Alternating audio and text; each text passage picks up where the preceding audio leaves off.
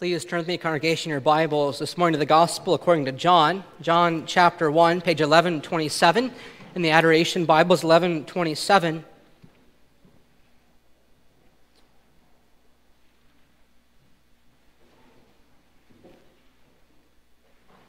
As we look to embark upon a new series of this Gospel, we do well to study this Gospel in light of what John says in John chapter 20. In that chapter, he gives us the purpose, the reason for why he's written this gospel, namely, that you may believe in Jesus the Christ, that he is the Son of God, and that by believing we may have life in his name. For that reason, John writes these words, the first 5 verses of John chapter 1, our text for this morning.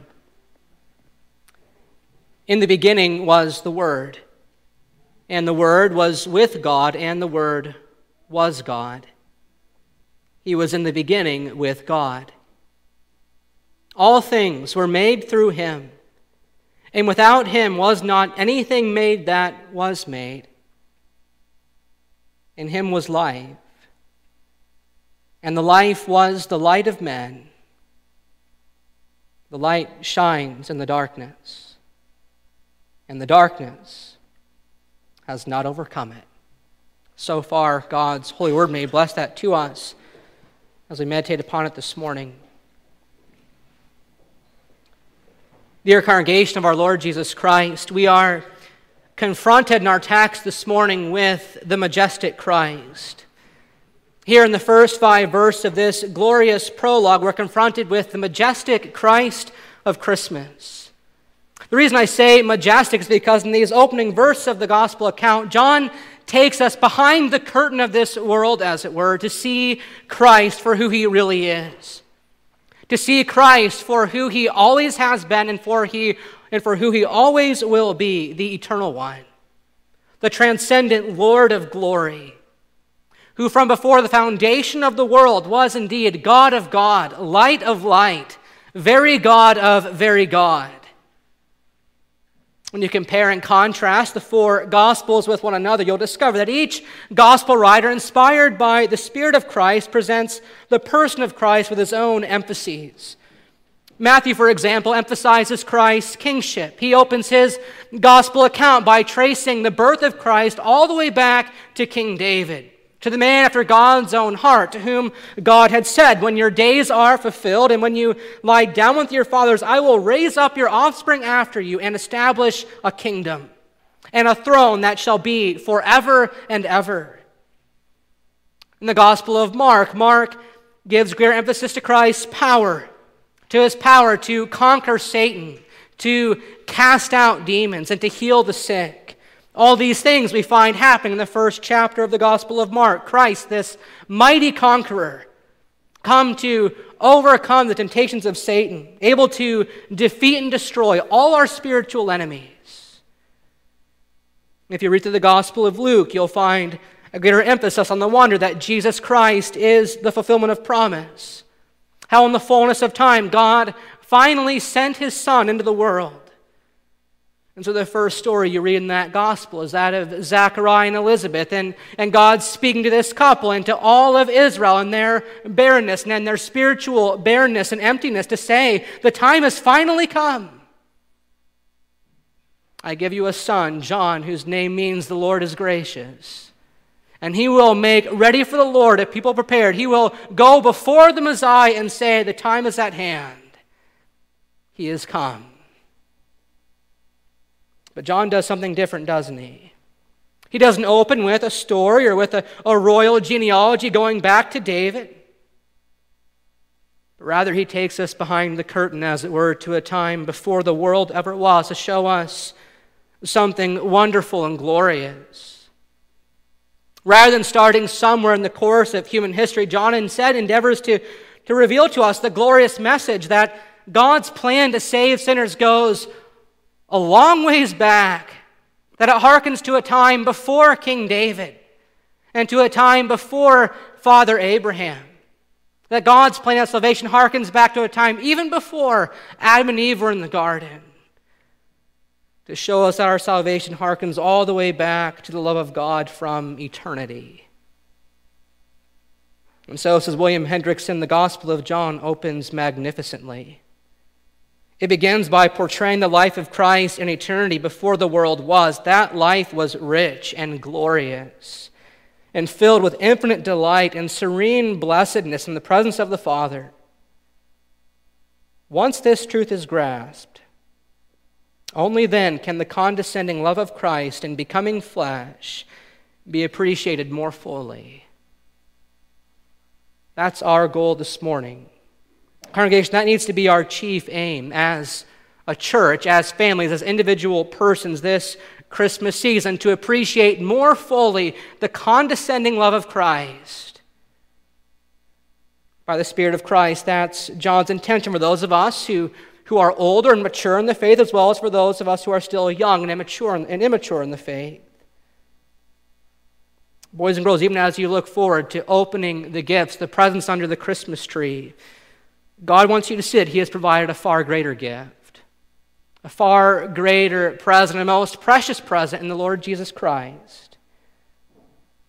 The serious student of the Gospel of John, says R. Kent Hughes, will find that each time he or she returns to this Gospel, they will find Christ become a little bigger. He reminded me of Lucy's experience with Aslan in the Chronicles of Narnia as she begins to gaze into his big, large, wise lion face. Having welcomed her into his presence, she marvels, saying, "Aslan, you're bigger." "That is because you are older, little one," he answered. "Not because you are," she said. "No," said Aslan, "not because I am bigger. But the more you grow, the bigger you will find me to be." As we work our way through this gospel, I hope that we too have a similar experience, that the more we learn of Christ, the bigger and bigger He will become. That the more we learn of Christ, of who He is and what He has done, the more precious He will become to us. And that begins here in these first 5 verses.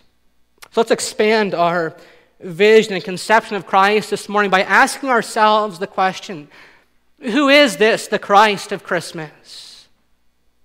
Who is the Christ of Christmas? And let us answer in faith by saying He is the majestic Christ. He is the majestic Christ who from before the foundation of the world was clothed in transcendent glory, but laid it all aside for sinners. This morning, John takes us behind the curtain, so to speak, to show us this, the majestic Christ of Christmas, to show us Christ's majesty from all eternity, to show us Christ's majesty at creation, and to show us Christ's majesty even after the fall, how His majesty continues to shine forth even in a dark world like this one. We notice, people of God, how John brings this majestic Christ into view by taking us back to the beginning. In the beginning, he says, was the Word, and the Word was with God, and the Word was God. In the beginning He was with God. John echoes those familiar words from the Genesis story, from the first book of beginnings, where the earth was form and void, where darkness was over the face of the deep, and where the Spirit of God was hovering over the face of the waters. And John tells us that already there Christ was active. Because Christ, who is the Word, was with God, and the Word was God. He was in the beginning with God.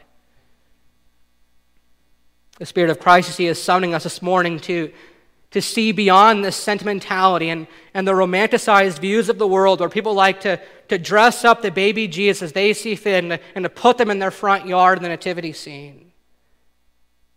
The Spirit of Christ summons us to see His majesty. That the innocent baby lying in the manger is none other than the eternal Lord of glory, who demands our worship and our praise. To see that He isn't just some plaything, but that He is the Holy One, eternally begotten of the Father before all worlds. Without apology or qualification, John takes us to a time long before Bethlehem, indeed beyond the beginnings of the world itself. And it gives us a glorious glimpse of the glorious person who has an eternal existence. Is this how we see Christ this morning, people of God? When you think of Christ, your minds begin to go here with his glory, with his majesty, which demands our worship and praise. It is, of course, good and great for us to get swept up again and again in our favorite Christmas story of Jesus being born in the manger. It's good that we should consider his being born in Bethlehem and that our children too learn to love and to embrace that story in faith. But as A.W. Pink once wrote, the one who was heralded by the angels, the one who walked on the earth for 33 years, who was crucified at Calvary, and who rose in triumph from the grave, and who for 40 days departed from these scenes, was none other than the majestic Lord of glory. And John describes this majestic Christ of Christmas as the Word of God, who is eternally with God, who was in the beginning with God, and who was God. As you know, words really serve to do two things, really, don't they? Words serve to express the inner thought and to reveal those words to others. And Christ does both. That's what Christ does. This is who Christ is. As the majestic Christ, in his very person, he is God's glorious communication to sinners. Christ, as the eternal Word of God, reflects the mind of the Father, and he reveals the Father to his people. That's why the author of Hebrews speaks of Christ this way by saying that long ago, at many times and in various ways, God spoke to our fathers by the prophets, but in these last days he has spoken to us by his Son. He is the radiance of God's glory, the exact imprint of his nature. Likewise, you may recall what our Lord prays at the end of his life in his high priestly prayer. He identifies himself with what John describes him here as God's revelation, as God's revealed word, by saying, "And this is eternal life, that they may know you, the only true God, and Jesus Christ whom you have sent. I glorified you on earth, having accomplished the work that you gave me to do, and now, Father, glorify me in your own presence with the glory that I had before the world existed. For I have manifested your name to the people whom you gave me out of the world." Being that Christ was eternally in the presence of the Father, seeing him face to face, delighting in the presence of the Father, Christ alone is able to reveal the Father to us. And that's what Christ has done. And that's what Christmas is all about, right? God revealing himself to sinners. In the fullness of time, God revealed his love for us in the sending of his Son, who was and is and always will be the radiance of God's glory, the exact imprint of the Father's nature. People of God, how ought this to affect our celebration of Christmas? What does it mean to people of God to know that this, the majestic Christ whom we celebrate at Christmas, has been and always will be, that he is indeed the eternal Word of God? Well, it means, first of all, that you can rely on him in all things. You can rely on this Christ because he is the unchanging one, the eternal one. Second of all, if Jesus is indeed the true and living Word who reveals the Father, then his coming into the world is the most important thing ever to have happened in the world. And there's nothing more important on the world than for us to have an ever-deepening relationship with him. There's nothing more important in all the world and that we should have an ever-deepening relationship with this Christ, because his majesty not only reveals the mercy of the Father, but it also reveals the magnitude of our sin. Maybe that's not something we like to think about as much at Christmas, but it's true, isn't it? Isn't it the case that when we are confronted with the majesty of Christ and the mercy of God, that we are also confronted with the magnitude of our sin? Commenting on this very thing, J.C. Ryle writes, let us often read these first 5 verses of John's Gospel, let us mark what kind of being, what kind of Redeemer of mankind must need be in order to provide eternal redemption for sinners. If no one less than the eternal God, the creator of the universe and preserver of all things, could take away the sin of the world, then sin must be a far more abominable thing in the sight of God than men suppose. The right measure of sin's sinfulness, says Ryle, is the dignity of him who came into the world to save sinners. If Christ is so great, then sin must indeed be so very sinful. Congregation, if this is what was required to save us from our sins, if our sins demanded nothing less than the sacrifice of this, the majestic Christ of transcendent glory, then surely our sins in the last week were far worse than we imagined. If this is what we needed, the majestic Christ to die for sinners, then surely it's far worse than we imagined that we ignored the convicting work of the Spirit in our hearts, that we shrugged him off to the side, that we chose sin over service again and again. And yet by this majesty of Christ, we are also reminded that although we are great sinners, and that we have a greater Savior, whose grace is indeed greater than all our sins. As Paul says, that even where our sins increased, grace abounded all the more. In the beginning was the Word, and the Word was with God, and the Word was God. He was in the beginning with God. This congregation is the majestic Christ of Christmas, who, as we confess in Article 10 of the Belgian Confession, is true eternal God. He is the Almighty One,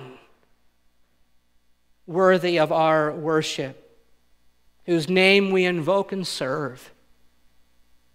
And all things were made through him. All things are made through him. Without him was not anything made that was made. We notice that, secondly, this morning, John shows us Christ's majesty at the creation of the world.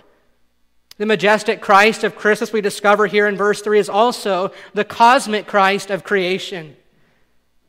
Through him, says the author of Hebrews, God created the world, and he upholds the universe by the word of his power. The majestic Christ of Christmas is also the cosmic Christ of creation. He is the cosmic Christ of Colossians chapter 1, where the Apostle Paul says, "For by him all things were made, in heaven and on earth, visible and invisible, thrones and dominions and authorities, all things were created through him and for him. And in him all things hold together. He is before all things." Astronomers have observed that there are approximately 100 billion stars in the average galaxy, and that there are perhaps 100 million galaxies in known space. And what John is telling us here is that Christ created them all. That star shining in the sky that the wise men followed after was placed there by the very one they were seeking. All things are made through him, and without him was not anything made that was made. All things created through him and for him, and in him all things hold together. Which is to say that not only did Christ create the macrocosm of the universe with its billions of stars and millions of galaxies, but also the microcosm of the inner universe of the smallest atom. And were it not for him and his sovereign control over all the universe, everything would entirely unravel and burst at the seams. But he upholds it all by the word of his power. In him all things hold together. And this congregation is the majestic Christ of Christmas. How should this affect our celebration of Christmas? To see that he is the majestic Christ who is there at the creation of the world, through whom all things were made. Well, this too means that we should trust in him with all that we have and all that we are.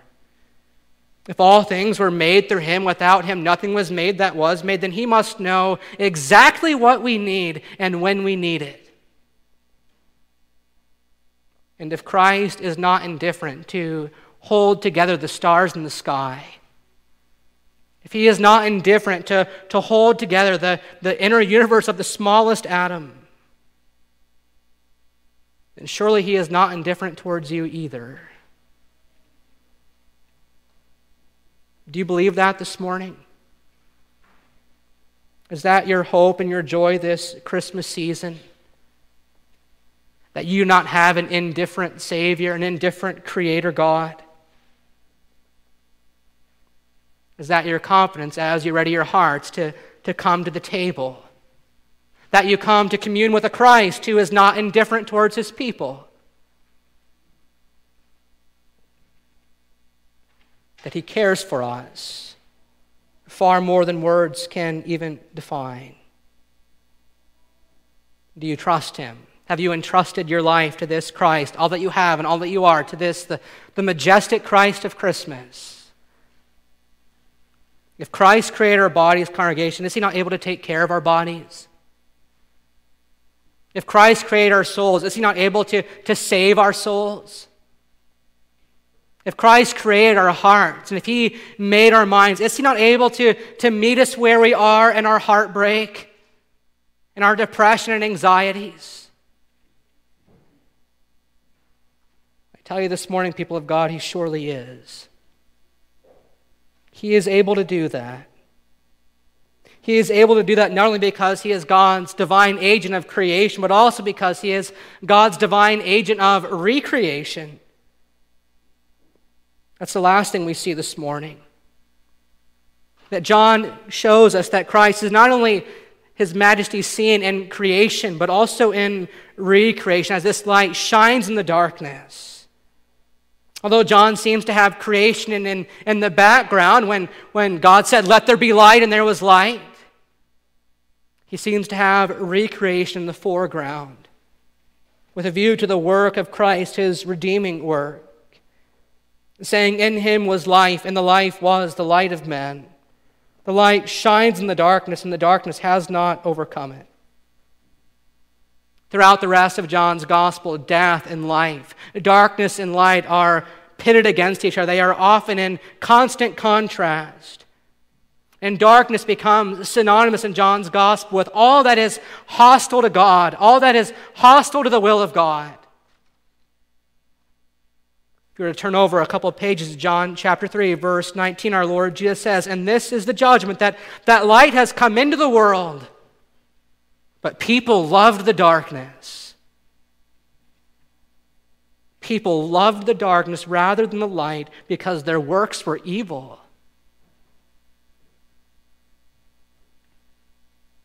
Later on in the first chapter of his first epistle, John goes on to say that this is the message we have heard from him and proclaimed to you, that God is light, and in him there is no darkness at all. If we say we have fellowship with him while we walk in darkness, we lie and do not practice the truth. But if we walk in the light as he is in the light, we have fellowship with one another, and the blood of Jesus, his Son, cleanses us from all sins. For the majestic Christ of Christmas has entered our world of darkness to shine so brightly that no one in all the world itself, cannot comprehend it, cannot overcome it. This light of the majestic Christ of Christmas began to flicker and shine already in that mother promise in Genesis 3:15, where God promised to place that wedge between the children of light and the children of darkness. And that one day, the greater Son of the light would crush the seed of the serpent and all his dark domain. That light shined brightly in the Lamb of Passover, and all the sacrifice of the Old Testament. They pointed Israel forward to the coming grace of God and his Son. And finally, the light came to fulfillment of promise. Jesus Christ, the Son of God, light of light, very God of very God, was made man. That light will never burn out. And so, boys and girls, we are reminded this morning, aren't we, that there is a far more marvelous light than the light shining on your Christmas trees. There's a far more comforting light than the night lights on your bedroom walls. There's a far warmer light even than the sun that melted away the snow on your driveways.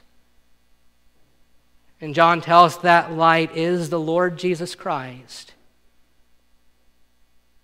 Jesus Christ is the light of the world.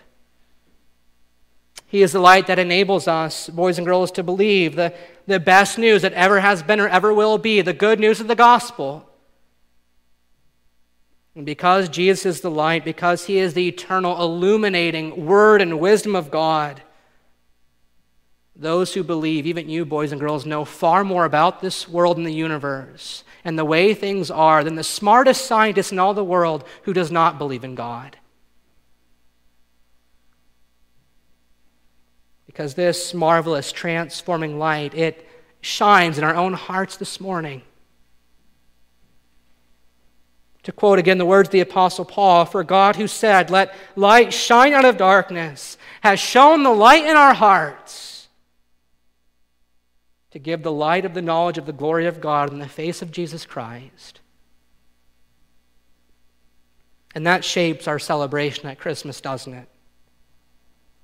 When we think about how Jesus has shown the light of the gospel into our hearts to believe in God, to find salvation in him, then this Christmas he ought to be our most prized possession, shouldn't he?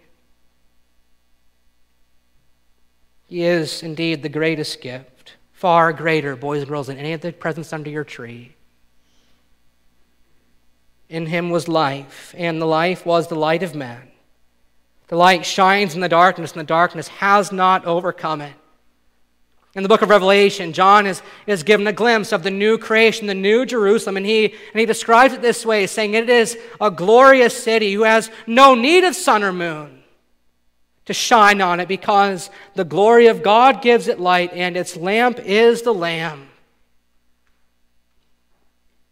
Jesus is the enduring light, the enduring lamp of God, the lamp of David, whom God had said, "I will never allow the lamp to burn out in Jerusalem," is still shining. And God invites us this morning, congregation. He warmly summons us with overtures of grace to walk in this glorious light here and now. To recognize that although Christ has been refused and forgotten by many, and although there are many this Christmas season who will sadly fail to comprehend, who will not see his glory, that it ought never to be said of us, that it should never be said of us that we overlooked the majestic Christ of Christmas. For Christ alone is the life-giving light in a dark world. The light shines in the darkness, and it shines continually, which means that the majestic light of Christ is constantly, always bombarding every corner of darkness in your hearts, chasing away the darkness at all times. So that what Isaiah said many, many years ago might be fulfilled in our own hearing today, as Christ, the light of the world, speaks to us in his word. The people who once walked in darkness have seen a great light. Those who dwelt in a land of deep darkness, in a land of shadow and death, on them a light has shone. Isaiah 9, verse 2. And so J.C. Ryle says again, let us mark that the Savior in whom the believer is bid to trust is nothing less than the eternal God, able to save to the uttermost all that come to the Father by him. For he that was with God and that was God was and is also Emmanuel, God with us. And let us give thanks, he says, to our God that our help is laid on one that is mighty. For in ourselves we are great sinners, but Jesus Christ, in him we have a greater Savior. And we're granted the gracious and sincere invitation to commune with him this morning. And so as we come forward to the table of our Lord, as we lift up our hearts on high to receive from him grace and abundance, may we consider that he is indeed the majestic Christ of Christmas, who, though clothed in transcendent glory, came down from heaven for sinners, even for you and for me. And as we come, may we echo those words of the 24 elders in Revelation 4 who casting their crowns before his throne began to say, "Worthy are you, our Lord and our God, to receive glory and honor and power. For you have indeed created all things, and by your will they existed and were created. To him be all our glory and all our praise this Christmas, but also all the days of our life. Amen." Let us pray.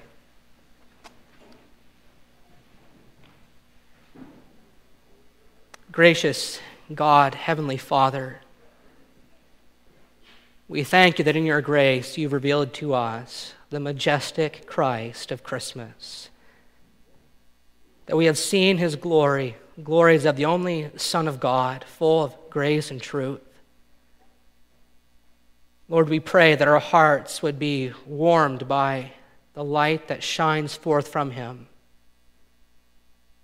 We pray, Lord, that this Christmas season we would be overwhelmed by the majesty of Christ.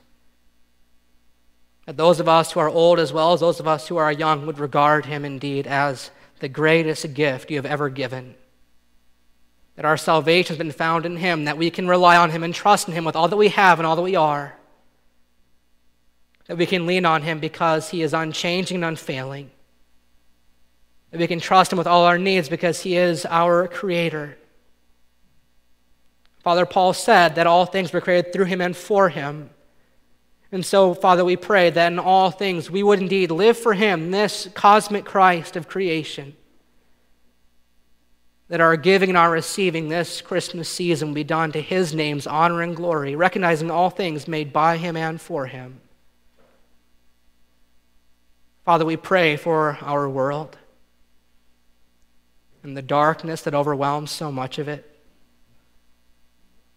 Father, we thank that a light is shone upon us, that the light of the gospel is shone in our hearts, and that the darkness of the world cannot overcome it. Even if we feel as though the flame of our faith is burning very low, Christ is a gracious Savior who has not only brought us in, but will surely keep us in.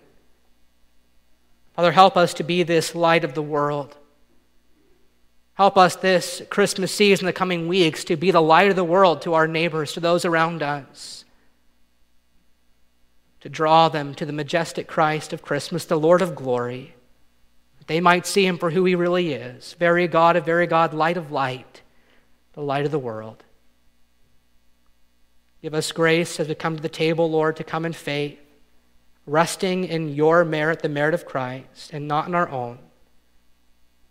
Seeing not only the magnitude of our sin, but also the magnitude of our salvation, the majesty of our Savior. We pray in his name and for his sake. Amen. Let's stand to sing 311.